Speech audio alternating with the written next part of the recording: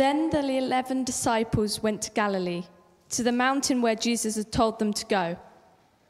When they saw him, they worshipped him, but some doubted.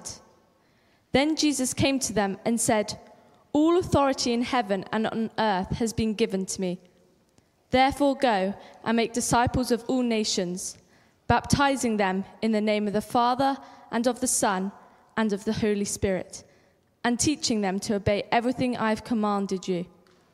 And surely I am with you always, to the very end of the age." This is the word of the Lord.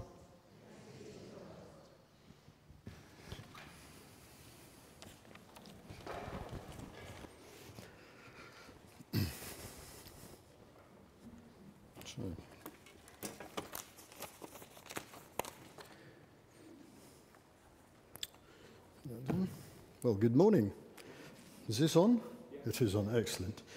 It's a great pleasure to be here with you this morning to celebrate Laurie's public commitment to Jesus Christ as her Lord and Saviour. Laurie, I've heard that cold water swimming is very good for you, and that may be something you're about to find out. My name's Alastair, for those of you who don't know me.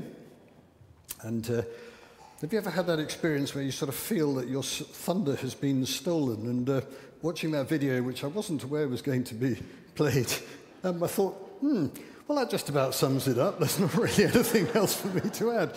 But here we are.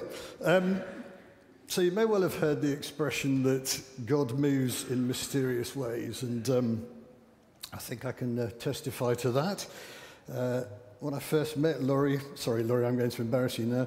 When I first met Laurie a few years ago, she thought I was the taxi driver, come to pick up her then other half, David. And from those inauspicious beginnings, here I am, having the great privilege of speaking at her baptism service. I should just say that I am available for hire as a taxi driver, but my rates are rather exorbitant. Seriously, though, it was through what I call a God incidence that Laurie came to the Alpha course that we held here at St. Swithin's last year. I'd actually invited David, who I knew through business, to come to Alpha and suggested that he'd bring Laurie as well. I didn't hear back from him, but I did get an email from Laurie, who happened to have seen the invitation on his computer saying that she would love to come. And the rest, as they say, is history. So what exactly is this baptism that we will witness Laurie undergo this morning, as well as being a good dunking? Well, I'd like to spend just a few minutes unpacking some of the elements of the passage that we just heard read to us and what the video showed. I think it's worth just hearing again. Then Jesus came to them and said, "All authority in heaven and earth has been given to me. Therefore, go and make disciples of all nations, baptizing them in the name of the Father and of the Son and of the Holy Spirit, and teaching them to obey everything I have commanded. And surely I am with you always to the very end of the age." So the context for this passage is that it takes place after Jesus' death and resurrection, which I put to you is the most important event in world history, because he died and rose again to life. And there is a wealth of well-attested evidence that you can examine for yourselves in relation to those events. We can trust and believe Jesus' claim that he is the Son of God and that all authority in heaven and earth has been given to him. So here, after his resurrection, Jesus meets his remaining 11 disciples, Judas has gone, in Galilee, and he commands them to do three things. Firstly, he commands them to go and make disciples of all nations. This means to make everyone a follower of Jesus. Why? Because in John 15, verse 6, Jesus says, "I am the way and the truth and the life. No one comes to the Father except through me." And the extraordinary truth is that the God who made the universe and everything in it wants to have a relationship with you and with me. Or perhaps a better way of putting it is that he wants to restore the relationship that Adam and Eve, the first of humankind, enjoyed with him before they chose to go their own way. And the gulf that separates us from God is so great that we cannot bridge it ourselves. So God, in the person of Jesus, came to earth to provide a way for us to come into relationship with him. As we heard in the video, this was accomplished by Jesus taking the penalty that we deserve for our wrongdoing on himself when he died on the cross. I don't have the time here to explain why Jesus had to die and all that his death and resurrection accomplished, but let me just say this. Jesus' death on the cross was and is the supreme act of love in all of history. And because of it, we know that God loves us. In fact, if Laurie had been the only person in the world, Jesus would have died for her. And that is true for you and for me. That's how much he loves us. But Jesus makes it clear that he is the only way that any one of us can come into a relationship with God, which is why there is an urgency to go and make disciples of all nations. So before her baptism, Laurie has already become a disciple or follower of Jesus. She's turned away from her old life and turned to God, which the Bible calls repentance, accepting Jesus as her Lord and Saviour. The second thing that Jesus commands his disciples to do is to baptize in the name of the Father and of the Son and of the Holy Spirit. So Laurie is being obedient to Jesus in being baptized this morning. But what's the point of it? Well, firstly, it's a public declaration of faith and commitment to Jesus. In a sense, it's like the ring in marriage. It's the physical mark of the start of this new life. Secondly, as we heard, it's symbolic of Jesus' death and resurrection and what it accomplished. So when Laurie accepted Jesus into her life, she became a new creation. As it says in 2 Corinthians 5, verse 17, the old has gone, the new has come. This is in a spiritual sense rather than a physical one.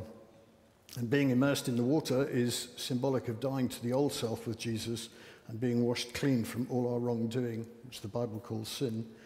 And being raised out of the water is symbolic of the new life that Jesus gives to his followers through the Spirit, who lives in the hearts of believers from the moment of conversion.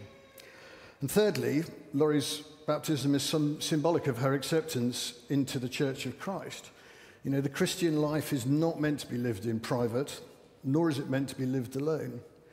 Baptism brings your life into the light of the church's loving concern. And baptism sets you within the strengthening and sustaining community of Christ's people. It's also a great encouragement to the church. And I can assure you that Laurie's becoming part of our church family, which is God's family, has brought huge blessing and encouragement to us. You know, I heard the expression joy bomb used of another Christian lady recently, and I think that's a very fitting description of Laurie. And so finally, Jesus commands his followers to teach and obey everything he commanded. And teaching should be a fundamental part of any church community. And Laurie is part of a life group here that meets every week to study the Bible, which is really God's love letter to us. Her hunger to learn and to put into practice what she learns is very apparent. And that's inspiring to those of us who've been Christians for a while.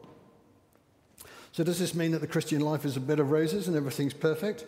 Well, no, it doesn't.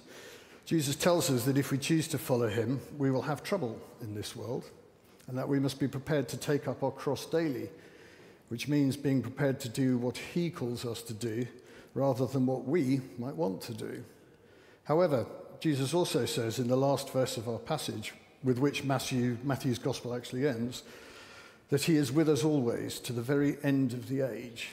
So how is this possible? Well, as I mentioned before, Jesus promised to send the Holy Spirit. The Spirit of Jesus is one of his names, to indwell every believer. The Holy Spirit has many names and attributes. The Counselor, which means teacher, and the Comforter are just two of these, and there are too many others to run through in the time that's available here. Jesus also said that he came to give his followers life, and life to the full. And anyone who's been around Laurie since she invited Jesus into her life will know that she's living life to the full. And the contrast with her old way of life is clear to see. I should also add that Laurie is obeying Jesus' command to make disciples, as she just can't stop telling people about Jesus and what he's done for her.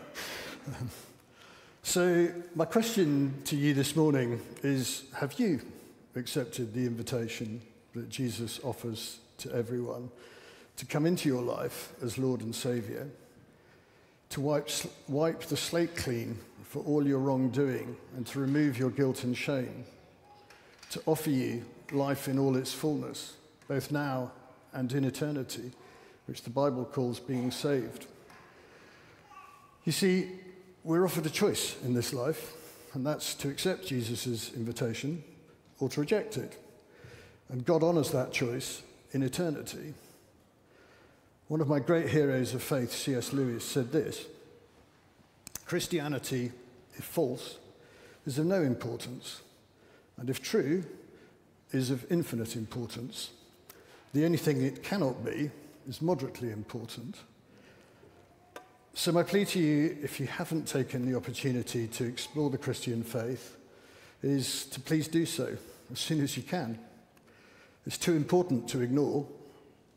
Come and talk to me or Tim or anyone here about how you can do that. But if you don't want to wait, and you want to invite Jesus into your life right now, which I believe is the best decision you will ever make, then please join me in a silent prayer, which you can do by closing your eyes and echoing the words silently in your heart. And if you've been a follower of Jesus for many years, maybe this is a good time to just reaffirm your commitment to him. So let's just pray. Lord Jesus Christ, I'm sorry for the things I have done wrong in my life. Just take a few moments to ask his forgiveness for anything particular on your conscience.